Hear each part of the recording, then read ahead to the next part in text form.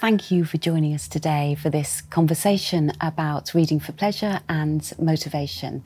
I'm Mary Hamley from Oxford University Press, and I'm joined by three eminent experts here today. And they are Sarah McGeown, who is a reading motivation expert, James Clements, who is an education writer and researcher, and Lindsay Pickton, who is an independent primary English advisor.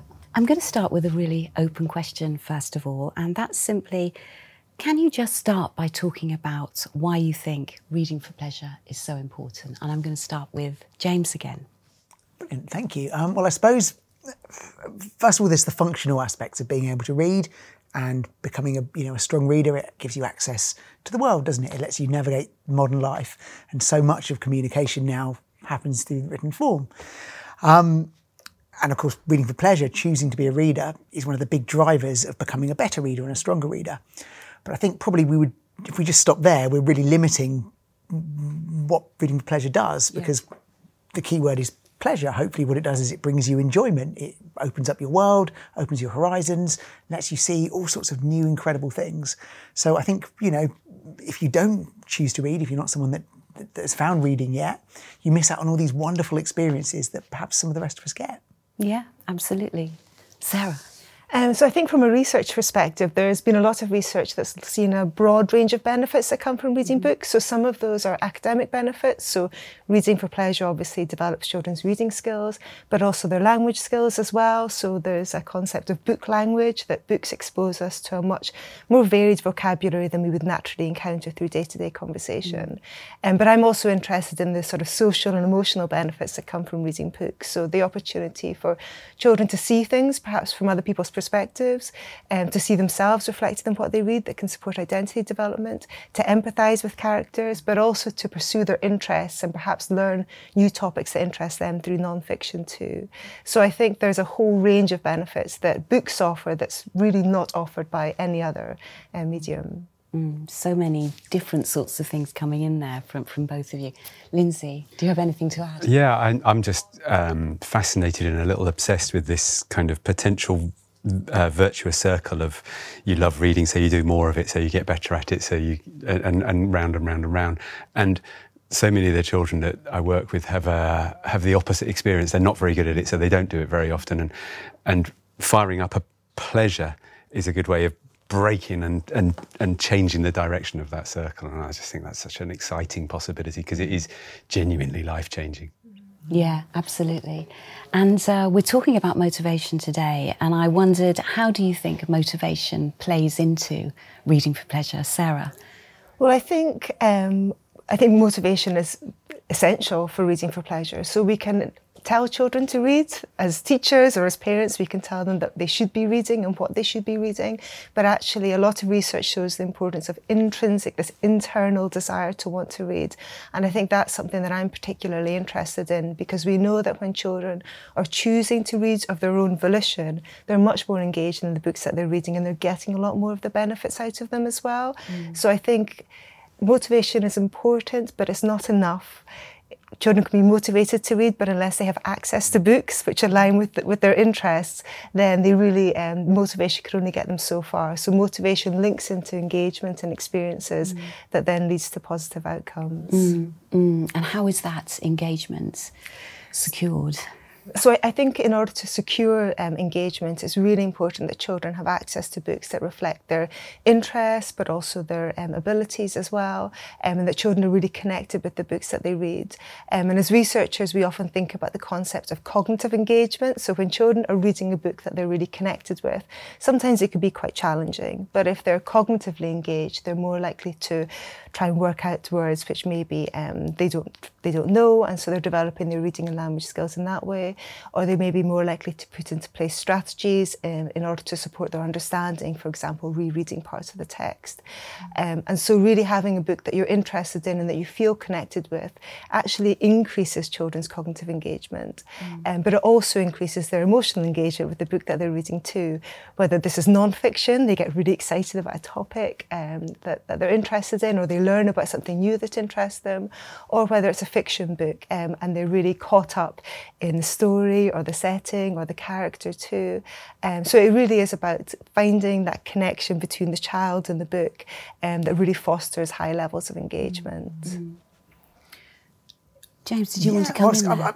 I wonder, linked to this, is whether calling it reading for pleasure almost does it a sort of slight disservice in that way, because what you were saying there, it sounds like there's lots and lots of different motivators that might come from a book, and it might not always be, you know, warm, gentle pleasure or chuckling away at a book that's immediately funny. It might be that it's really emotional and it really upsets you, but actually that's an experience that makes you come back. Lots of people read books as adults, that sort of thing. Or maybe, I think the cognitive one was really interesting, I think sometimes there's an idea that reading for pleasure should be automatically sort of quite a straightforward book, and I read it and I understand it and off I go. But actually, that thing of sort of struggling with something that's quite tricky and putting the effort in and making sense of it, maybe a poem, for example, maybe that gives you, a different kind of pleasure that kind of almost have solved a problem, perhaps. Yeah, absolutely. Sort of, a big hearty meal rather than sort of instant fast food. I think, reading for pleasure is a term which is used widely, but I think we also think about things such as reading for empowerment and actually how empowering reading can be as well. And interesting, actually, research has shown that even quite sad narratives can be quite pleasurable to children as well. So it's not necessarily just about finding something that makes you laugh or connecting, but actually different types of stories can bring about different types of emotional responses, which may feel quite sad or you're sympathising, but actually it's a positive thing. And children also talk about the opportunity to work through things which may be quite difficult in their lives as well through reading, and that's not necessarily reading for pleasure, but actually maybe seeing someone else who's experienced something similar to themselves and seeing how they've got through that and actually finding that that's been quite empowering and helpful to them. So I think reading for pleasure maybe does narrow the focus and does mislead people a little bit. Into depending on how you define pleasure. Exactly, definitely. And the effort and the engagement can be pleasurable in themselves. That we enjoy things that we can enjoy things that are quite hard work. But it's fascinating to hear your research aspects of it, because immediately two anecdotes came into my mind. One, the boy I taught in the 90s, who a particular series of books were very, very popular at the time, and he was a really struggling reader in year 5, and he really wanted to read because everyone else was reading them, and he just clawed his way up. And we were using reading ages in those, and in about 6 months he went up 2 years in his reading age, which obviously I took the credit for as his class teacher. But it was him wanting to read this series of books that everyone else was reading. And then years later, in my current role, I was talking to a head teacher who described his kind of autodidactic reading, like he had struggled with reading, and someone gave him a second-hand copy of Kipling's Just So stories, which he found really hard, but he wanted to read them so much that he clawed his way up through the stuff and became a reader of classics, from nowhere, from a much more struggling background, which is precisely what you're describing, isn't it? That in both cases, they're problem solving through a desire. Yeah, and I think what's interesting about both of those cases is that it's choice, isn't it? Yeah. So no one said, here's the Just So stories, go on, and I'll give you some questions about that later on. It's, I found this, I've chosen it, and I'm going to invest the time and the effort and the energy that needs to go into that. So clearly choice must be quite a big driver. Yeah, it's like do you know the Rights of the Reader by Pennock? The opening sentences that you can't make someone read, just like you can't make them fall in love or dream. Like go to your room and dream. You can't. It doesn't. Absolutely. And that's such a nice description of what we're talking about, I think. And I think very often when we think about reading engagement, it's like, let's just get children reading as much as we possibly can and having a book in front of them. But actually, when children have a book in front of them and they're not interested in it or enjoying it in any way, there's absolutely no benefits which are being accrued. And actually, all children are learning is that reading isn't something for them. And so we really need to be thinking not just about time spent in front of a book or a child with a book in their hands, but actually how do we foster that depth of engagement that they will want to return to books after and take a book home and read it afterwards too. And I think that's what I really like about Readerful, is that it's thinking about this sort of deeper level and trying to really engage children with books. And, we're talking about challenge as being a positive thing and it being absolutely pleasurable when you overcome that challenge. But what if you've got children who really, really can't read? What do you do then to get them reading for pleasure? Who can I ask first? Probably Lindsay, actually. It's, first of all, know the child. because there are so many different reasons why you might be in that situation. And I know we're talking particularly children of kind of junior phase here in particular. So it might be, we might say in the early stages of reading, but also having a go at it. So there's potentially what we might loosely call baggage around that. So it might be that the skills are in place, but they just dislike the whole process. It might be that the skills aren't in place at all for all kinds of reasons. So you could spend ages just listing those, or a combination or something like that. So bad experience. And I find it so useful in these situations to think about, well, what if it was a swimming lesson? Why would a child not want to jump in the water? Can they not do it? Have they done it before and hated it? There are so many. Are they embarrassed about their swimming style? There are so many. And so we need to know the child, what's going on. Are they unable to read the words? Are they able to read words but not with any fluency? Are they not able to engage with the content, the subject matter? They read it and it doesn't mean anything to them, or they understand it but they hate it. And what's the atmosphere in the room at the time? So it's finding the child and finding the right stuff for them, I suppose. Yeah, sort of personalisation. Definitely, there has to be an element of that within reading. I mean, certainly you can win children round in a whole class way with a really lovely text and a really talented teacher doing what teachers do so well, engaging children with wonderful text. You can win children round, but then you still have to look at, okay, if that doesn't lead to a child then reading independently, why not? There isn't one answer. We have to find out what's the stumbling blocks here. Absolutely. Anything to add there? Yeah, picking up on that, I think, although it's not always perfect, that showcasing is a really good first step. And if you think about a class with, different children with different attitudes towards reading, really good shared reading or really good reading aloud with an amazing text is a really good way of kind of scooping up, the first layer, the first tranche, before we then start worrying about other people who perhaps, there are deeper issues around why they perhaps don't see reading as for them. So, I think if we can do everything we can to almost market a book by reading it aloud, by talking about it, and then making sure there's almost that trail of breadcrumbs that follow it. Did you like that? Well, one of you is going to be allowed to borrow it. I'm not sure which one it will be, but one of you can, and they fight, to be the person. But no, don't worry, I've got 3 more copies. Here we go. And the rest of you can sign up for it here on my list. And that idea of kind of, the excitement that it's coming at some point can be a really nice motivator. I think just to echo some of the points that Lindsay made around it being really important to know the individual child, and there's so many different reasons why a child might be struggling with reading or maybe disengaged with reading. And I think it's really important that we sort of disentangle the idea of what it means to be a good reader with being a successful reader as well, because actually there's a lot of skills involved, not just in being able to read, but actually knowing the kinds of books that you do and don't like. And I think encouraging children to recognise that there are lots of different ways in which they can and should be developing as readers is really important too. So we've just finished the Love to Read project, which had 6 underpinning principles within it, and one of the principles was this concept of success. And one of the things that the teacher said that really resonated a lot with the struggling readers was that they actually could see how they were developing as readers. They were becoming more confident choosing books that they liked or didn't like. They knew their own reading preferences. They felt comfortable saying, no, that book's not for me as well. And so I think it is really important that that children who struggle with reading, we understand for what that reason is, but also that they have access to books which really reflect their interests but are at the right reading level for them as well. Because I think very often the needs of children who struggle with reading are often neglected within school book provision. So Read for Rise, for example, is a great example of the sort of high interest but lower reading skill books. And I think that's a really important way of making sure that children have better provision of books that they will be interested in, that they won't be embarrassed to read because they look like babyish books as well. So yeah, just to echo, I think that you need to understand the individual child and recognise that children have, if they're struggling readers, they've maybe got a really long history of negative experiences with reading as well, and so you shouldn't expect there to be a quick fix. It will require a lot of support and a lot of scaffolding for the child as well. And some things maybe can be done at a whole class level, but actually a bit of individual support with that child I think is really important. And honesty in that, being honest, not saying this is great, you're going to love it, it's easy, all of those sorts of things. It's so important. Be open and honest. This could be quite hard work, but it's really worth it. And I'll show you, even look at this good bit, sort of showing them if you soldier on through this bit. I mean, to be honest, I've had that experience as an adult, with books where somebody has said to me, it's quite a tough read until you get to about page 75, and then it'll, you know, and if I hadn't been told that, I'd have given up, even as an adult. Yeah, I think not just speaking to the child, but actually listening to the child as well. So they feel like the teacher is listening to me and they understand why I don't like reading or why I'm struggling with reading, and they're really going to provide that support.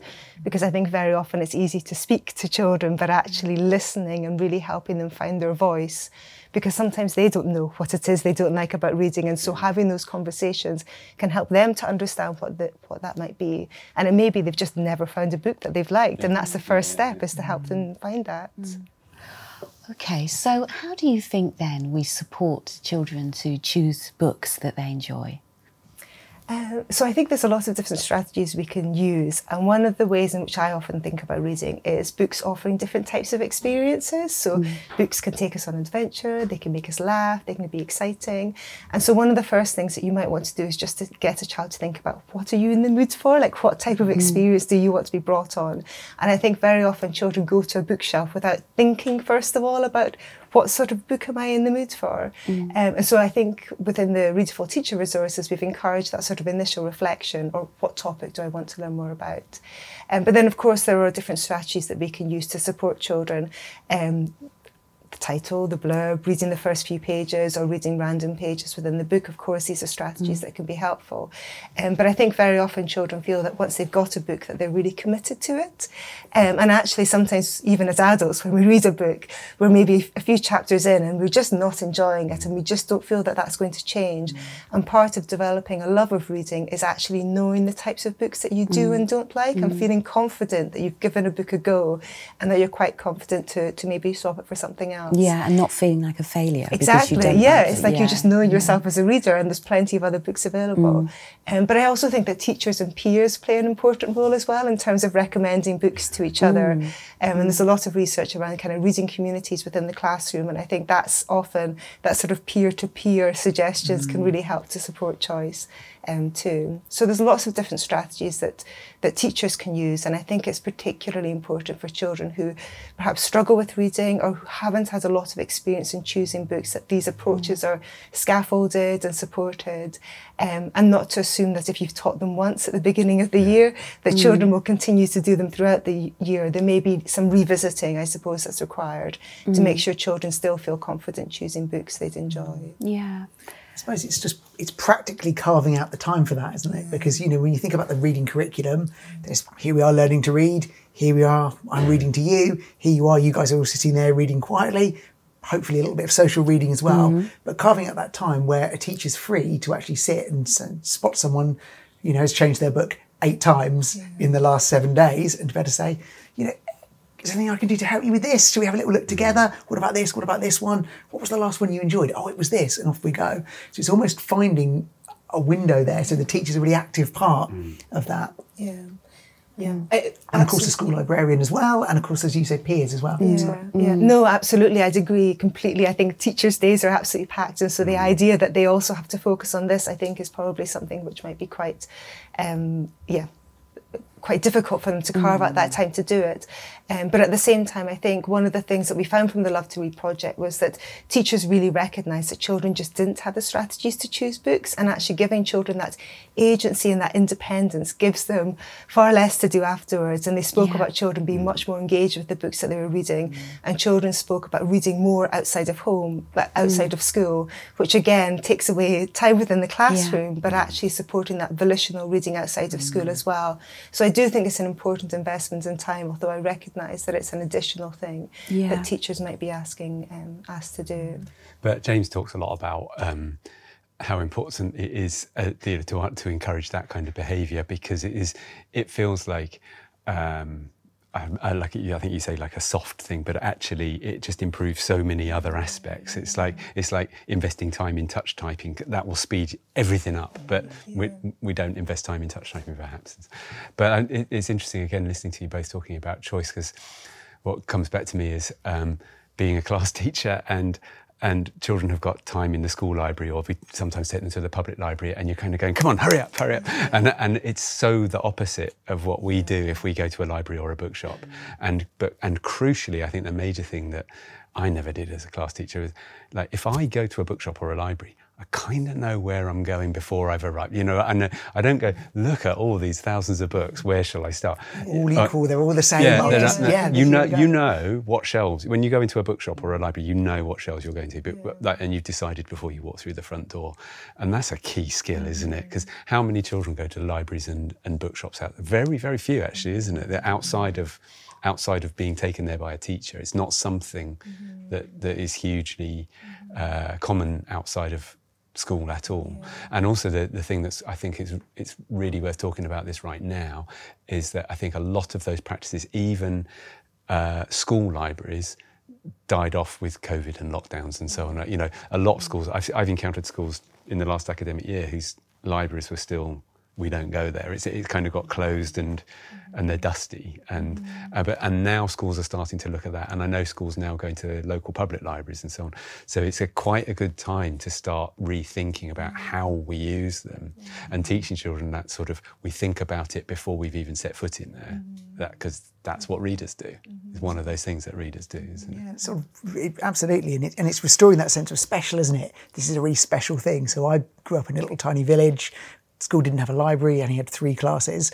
It's about 40 children in the whole school. But I think it was every fortnight, the library bus would appear. And the library bus was like a van just decked out with books. And you were unleashed for like 15 minutes in there. And it was like absolute heaven. It was the best thing in the world. It was this sort of sense of sort of special, you know, that this thing would appear and in you would go. So I think almost sort of ring fencing the time as being this wonderful, brilliant time, which, you know, going back to what we were saying on it isn't for every child, but, you know, even just the choosing and the going somewhere else to do something can be a really wonderful, exciting thing. Yeah, I definitely think making libraries or reading corners quite welcoming and inviting spaces is important, and not having too much choice. And I know, again, through the Love to Read project, teachers said that they pretty much halved their library because they recognised that there were lots of books there that children just weren't reading. And actually that really supported children to make choices of books that they liked, and they found it much easier to find books as well. They weren't overwhelmed. So they weren't overwhelmed, but also a lot of school libraries are filled with books that maybe haven't been read in a very long time as well. And I think there's a desire to keep as many books on the shelves as possible, but actually schools need to put in place the structure to support children's choice. It's not just about giving them the skills, it's about that organisation. Do you organise things by genre or by topics? How do you make sure that the books that are available really do reflect the sorts of things that children are interested in as well? Okay. Sorry, here you go. I was just going to say anecdotally, purely about the thinned out library.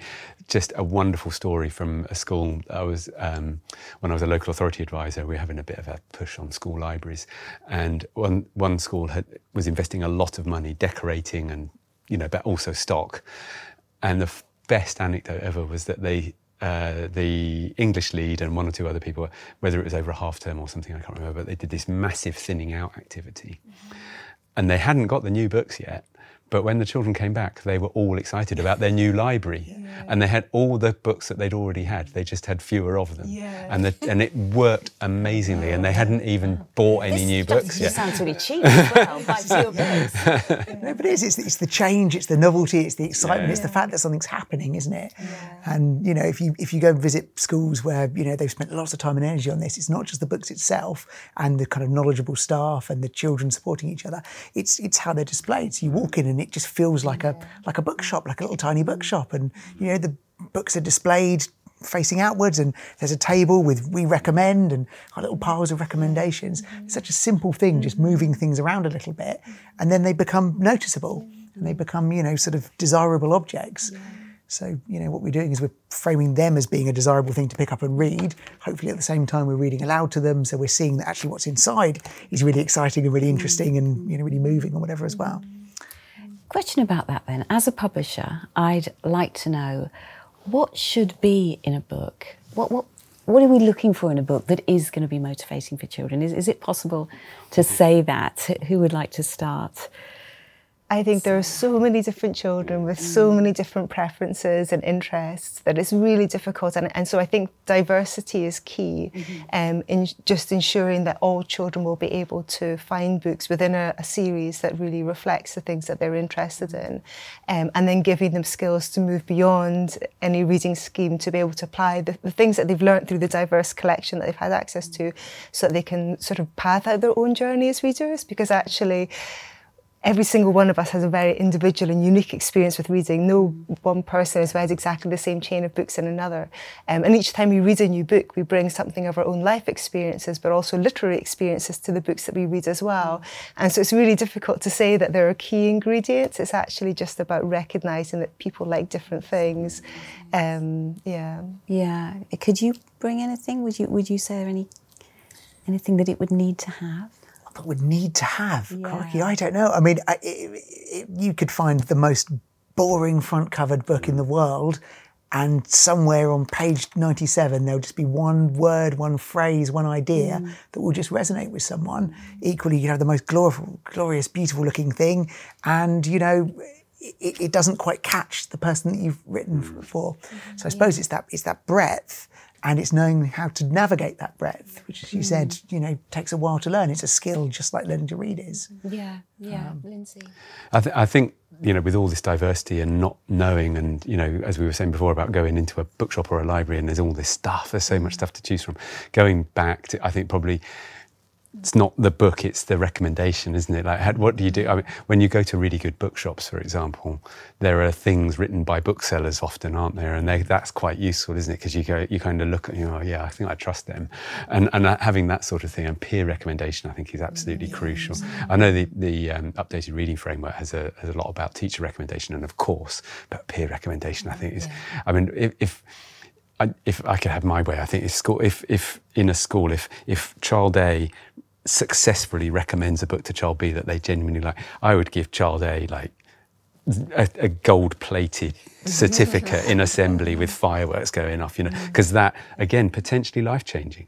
The right book at the right time. If someone says to you, you're going to like this, and you like it, that's amazing, isn't it? And there's so many different things going on in books for different children. When somebody you kind of trust, their judgment says, try this book, that's the thing, I think. Yeah. Absolutely. I went to visit a school years and years ago, and they had a really nice project that they had some money. Oh, money, imagine that. But they had some money to set aside to restock their school library.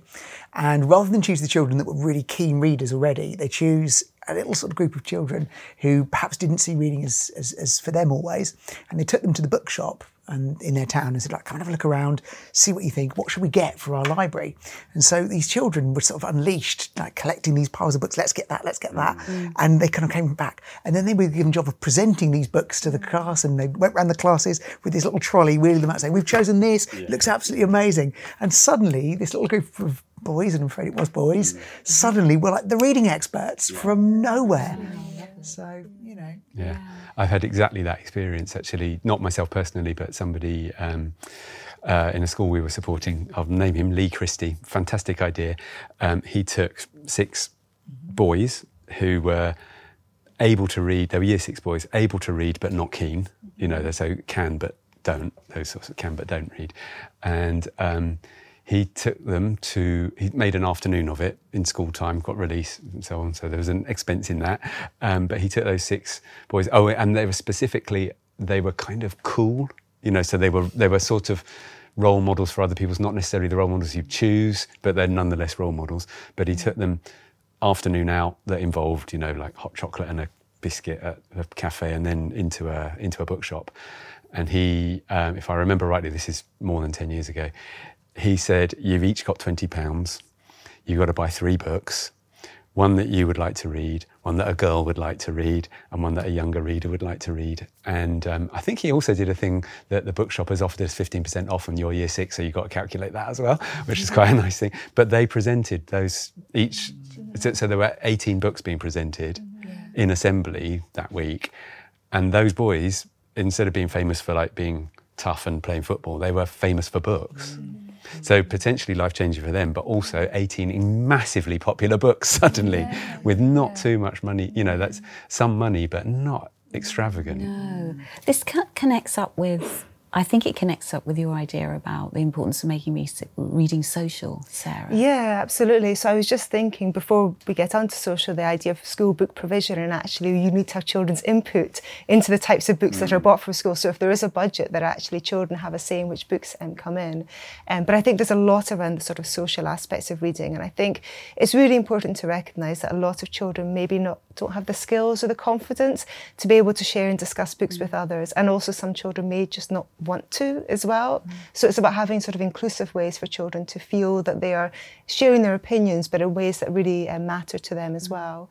Again, through the Love to Read project, one of the children said, I don't like talking about books with others because I'm afraid that they'll spoil it for me, which is something that I'd never considered before, because we're always trying to encourage book talk.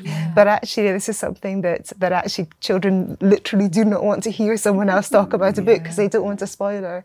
So I think these social aspects of reading are really important, in addition to the sort of the individual emotional response that children can have when they read books.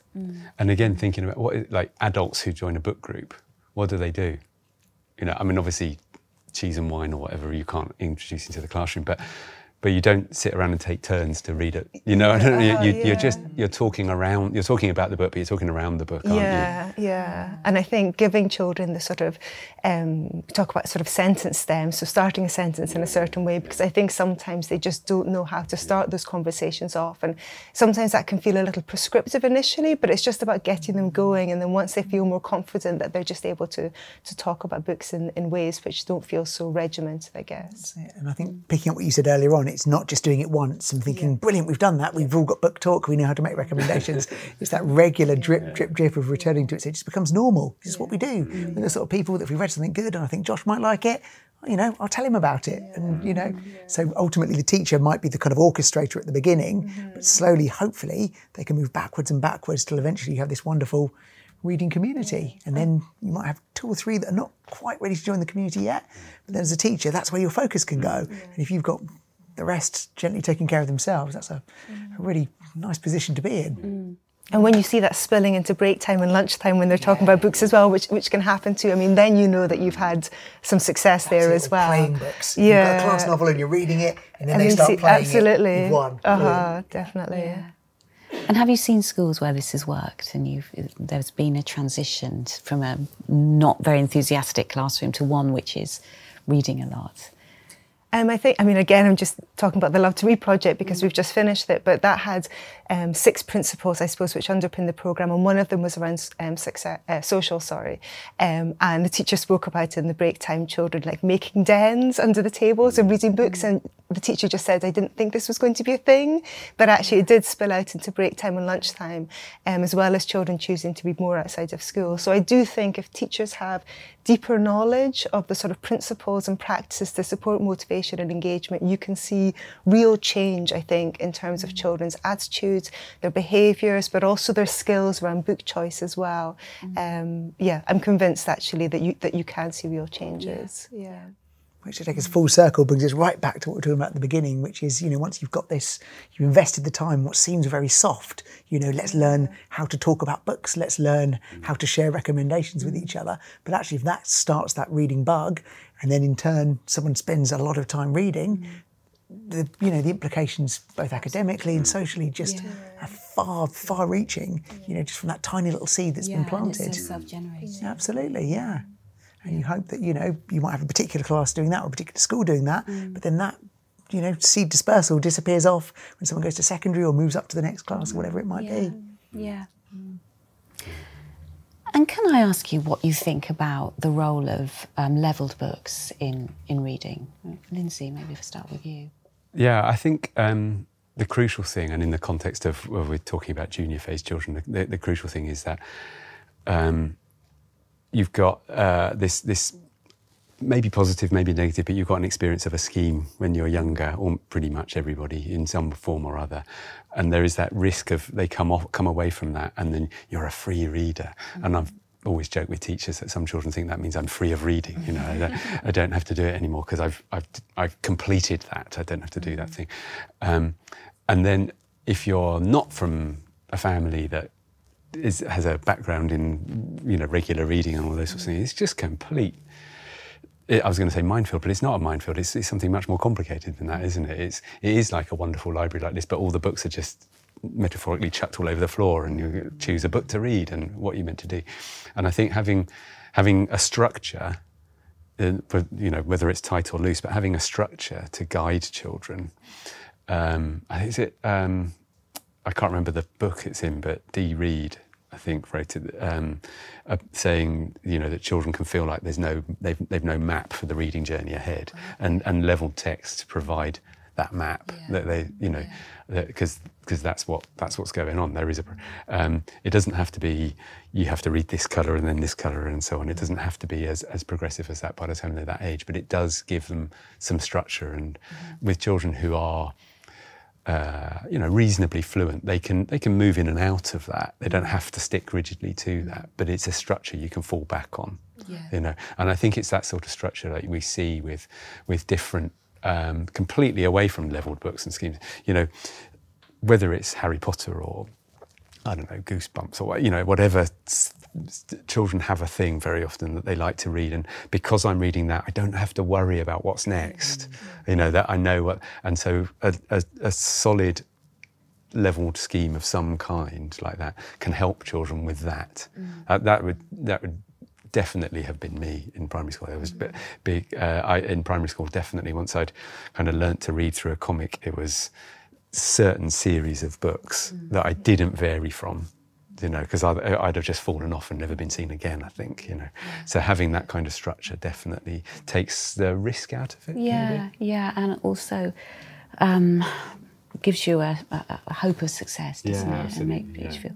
Because success, I know, is something we've spoken about a little bit, haven't we? That wonderful feeling of being successful and that being motivating in itself. And going back to that, sorry, that as somebody who was struggling with reading around about the age of 7, I can remember very well-meaning aunts and uncles type having Christmas presents there. This is a classic, you'll love it. And just bouncing off it, just not having anything to bring to it is not the sort of thing. Even though I'd started reading, if I'd started to read at that stage, it was probably Doctor Who books were my first novel of choice. And then someone gives you a well-loved classic. You just don't have the tools at all. And I bounced off it and felt like a failure. And I remember one of them I even hid. That's not a love of reading, is it? But I mean, fortunately, I still had Doctor Who to follow, because there are a lot of those. I'd agree entirely. I think levelled books that maybe don't look so much like levelled books as well, absolutely. I think are really important. But I think it does offer that kind of safe space, and that... Again, when children finish a book, sometimes you're right, they don't know where to go next. And so I think series are really popular in that way, or popular authors as well. But I think a level book helping them with their progression, and knowing that they're having success in terms of that they know that they'll be able to read the book and understand the book. It may be slightly challenging, but actually it's at the right level for them. I think that's really important, especially in the primary school years as well, and particularly for children who maybe don't find it quite easy to pick books that really align with their abilities. James, do you have anything on that? I suppose just to pick up the point you both made about series of books and how motivating they are. Both of my children both loved a particular series and would just, mainline every single one and go and try and source it from somewhere.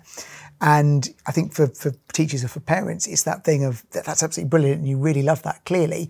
But other books are available. So, you write this kind of difficult tightrope, don't you, between saying it's great that you're reading, the 94th version of that, pretty much the same story. But, there is another one. Have you heard about this? Have you looked at this? And, part of me thinks, OK, I should be sort of nudging them away. And part of me thinks, well, they're really enjoying it. And, if I want to really enjoy something, then leave me alone to do it.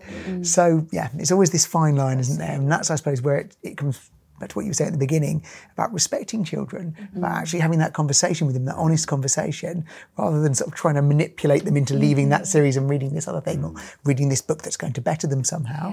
It's saying, look, you've read quite a lot of those and you really like them. And keep going with it, but maybe try this as well. And that's where I think if you've got something, as you say, that doesn't look levelled, but then if you do want to recommend something that's significantly different to that series, at least you'll know it's at the right level. They're not going to bounce off it. So you've got that sort of safety net of the structure is in place, I suppose. Lindsay, you were saying about being confronted with a book that you couldn't read and how that made you feel. And what would you say about books that we should be providing readers who are struggling a little bit with? Well, I'm really enjoying this sort of upsurge in what we call high-low text. So this, the idea that obviously some children, by the time they're in junior phase, 7+ kind of age, they might have been struggling with reading for quite a long time now. But that doesn't mean that they're babies and they don't want to read infant texts. And asking them, as sadly I've seen happening in some schools over the years, you've got to go and choose a book from the infant phase of the school, you know, and so reading then becomes a humiliating experience, which is never going to lead to reading for pleasure, I don't think. So having texts that are accessible in their the correct word reading level, but don't feel like books for little children, and have content, subject matter, of course, subject matter that is appropriate for children of that age, that are still very easy to read, but also have a feel. You know, the idea of high-low texts has been around for quite a long time. I remember talking about them 20 years ago. And that idea of the reading level here, but the content being up here. But they've always had a schemy feel, and they've always been skinny, because the whole thing is that they can't have that many words in. That's one of the big drivers, obviously, for publishers. And it's so exciting to see these, because, you know, this is an easy read book, but it's actually got a spine. There's just the genius idea of actually putting two themed books in one, fiction and non-fiction, together in a single book, instantly makes it a thick enough book. And it's actually slightly thicker than this high-low book, so that children in the same class can look like they're reading the same sorts of level of text, even though this one is significantly easy to read. The other thing is that just because children's decoding level might be, you know, in year 4, they might be decoding like a year 1 or a year 2 child or something like that, they're not a year 1 or year 2 child. It's not just that their tastes are different, they've had more time on earth and more experiences, so you can take a few more risks, and things like this do fun things with fonts. These are extremely bold, but, you know, fonts that jump around, fonts that suggest movement and so on, that you probably wouldn't dare to do with scheme books aimed at infant age children.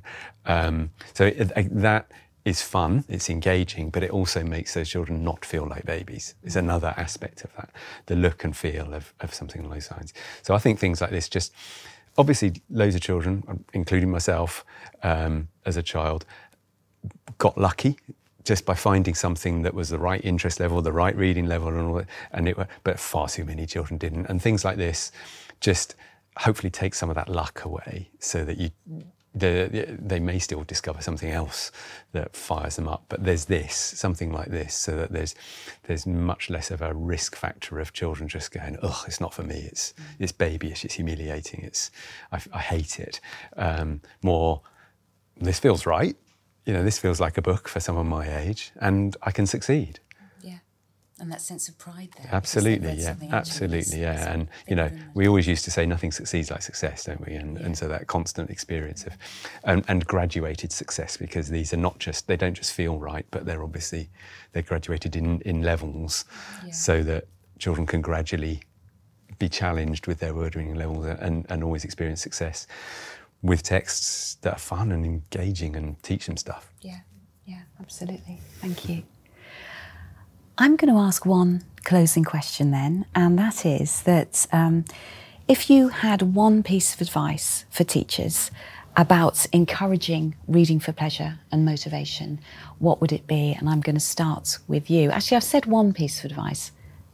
The most important advice, whether that's 1 or 2 or 3 pieces. Yeah, I'll definitely cheat and have at least 2, possibly more. So I suppose the first thing I would say is it's really, there's been a huge drive and a huge awareness of reading for pleasure over the last few years, going back the last decade, I suppose. But it's easy sometimes to think, well, we're doing reading for pleasure. It's a thing that we do. We do some reading time on a Friday afternoon and we call it reading for pleasure time, or these are our reading for pleasure books that we can take and pick. But actually, you know, in the schools I've visited where they've got it really right, it's something that weaves right through, you know, the fabric of everything they do, right through the curriculum. So rather than sort of think we've done it, tick, let's move on. Actually, it's a way of thinking about everything. So when we think about an English lesson, when we think about, you know, what we're going to read next to children, we're thinking, okay, how can I teach them what I want them to learn? But also, how can I make this pleasurable? How can I make this interesting? How can I make children at the end of this think, wow, isn't reading brilliant? Or isn't that book brilliant? So, you know, the time spent doing that is really difficult for a teacher because life is busy and there's a million other things to try and do. But to try and sort of spend that time doing that might be one of the most useful things we can do. So that's number one. Number two, I suppose I would just foreground how good it is to share a book together. You know, for lots of children at home, you know, they're lucky enough to have that experience. They learn to how brilliant books are because they're sitting on someone's lap or they're curled up next to someone and they get a book read to them and it's fantastic. But, you know, there are children that perhaps don't get that. And if they don't get it from school, they won't ever get these things showcased to see how brilliant reading is. I think also, as well as, you know, reaching out to the individual and saying, look, this is brilliant, it's that team effort. So when you have shared reading or a reading lesson, we're all reading the same text together, you know, we've all got that now in common, whether it's an idea from the text or some language or something we can talk about or play together, we've all got that together. It's, you know, it's our team rather than just, you know, me individually reading. So going back to what you were saying about social reading, you know, the more opportunities we can find to engineer social reading right across the curriculum, the better, I would say. Yeah. Okay. Is that your two? Any That's more? my two. And I'll just jump in later on with the six more. Sarah. Okay, so I'm probably going to come up with two as well then. I think one of the things is the importance of book provision and making sure that books that are available within the school library or the reading corners really reflect the types of things that children are interested in, because it's really difficult, if not impossible, to inspire a love of reading unless children do have access to good quality books. And I guess the other piece of advice is just not to leave this to chance. I think for too long teachers have been focusing more on the mechanics of reading, but actually there are a lot of skills involved in supporting children to choose books that they'll really connect with as well. And I think if teachers can deepen their knowledge of principles to support motivation and engagement, that can really help. And I think that the Readerful Teacher resources that we've created are a really great introduction to that. I think it's really empowering, actually, that what your research is saying is that there are things that we can do in the environment around reading which will cultivate motivation. It's not just the books themselves by any means. Absolutely. Yeah. Thank you, Sarah. Same question to you then, Lindsay.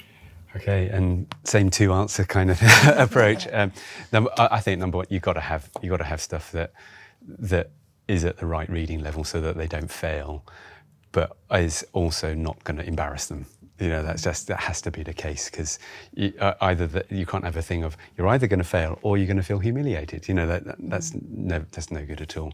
But I think the other thing is to understand that you can enjoy being read to, and you can enjoy lovely, you know, experience of books and everything, but you will only be able to do that on your own, you know, on a stormy day at home, if you can read fluently, and to understand that fluency comes from lots of experience, and it's this potentially virtuous cycle that for so many children is a vicious cycle of I'm not fluent, therefore I don't read, therefore I'm not fluent, and doing everything that we can to support that. And I think the arguments around how we teach reading in schools for so long have been either end, you know, like we've just got to teach the skills. If only we can make them passionate about it. And actually, you've got to do them all. You've got to do all of it. They've got to have the skills, and it's not do one and then do the other. It's you've got to do it all, and you've got to do it all. Having said it's not do one then do the other, I'd say just observational, and I don't know if there's any research around this, but children who come from homes where they've had lots of lovely stories, they do tend to master the skill of reading faster, but just observationally. So that sort of very early love of reading, being read to and sharing stories and everything with preschool children seems to lead to a faster mastering of the phonic code and faster acquisition of fluency and all the rest of it. So there's something in that. But overall, I think, you know, skill and pleasure side by side coming together, and skill lessons being pleasurable even. Who'd have thought, you know, bringing it all together and not just having this ongoing argument, are we doing skill or are we doing pleasure, and, you know, and all that sort of thing. It has to come together if we're going to create children who not only want to read but have the skills to bring to it. Absolutely, yeah. Okay, well, thank you very much. It's been a really, really good discussion. I really enjoyed that. Yeah. So thank you. Thank you. Thank Thank you. you. Thank you.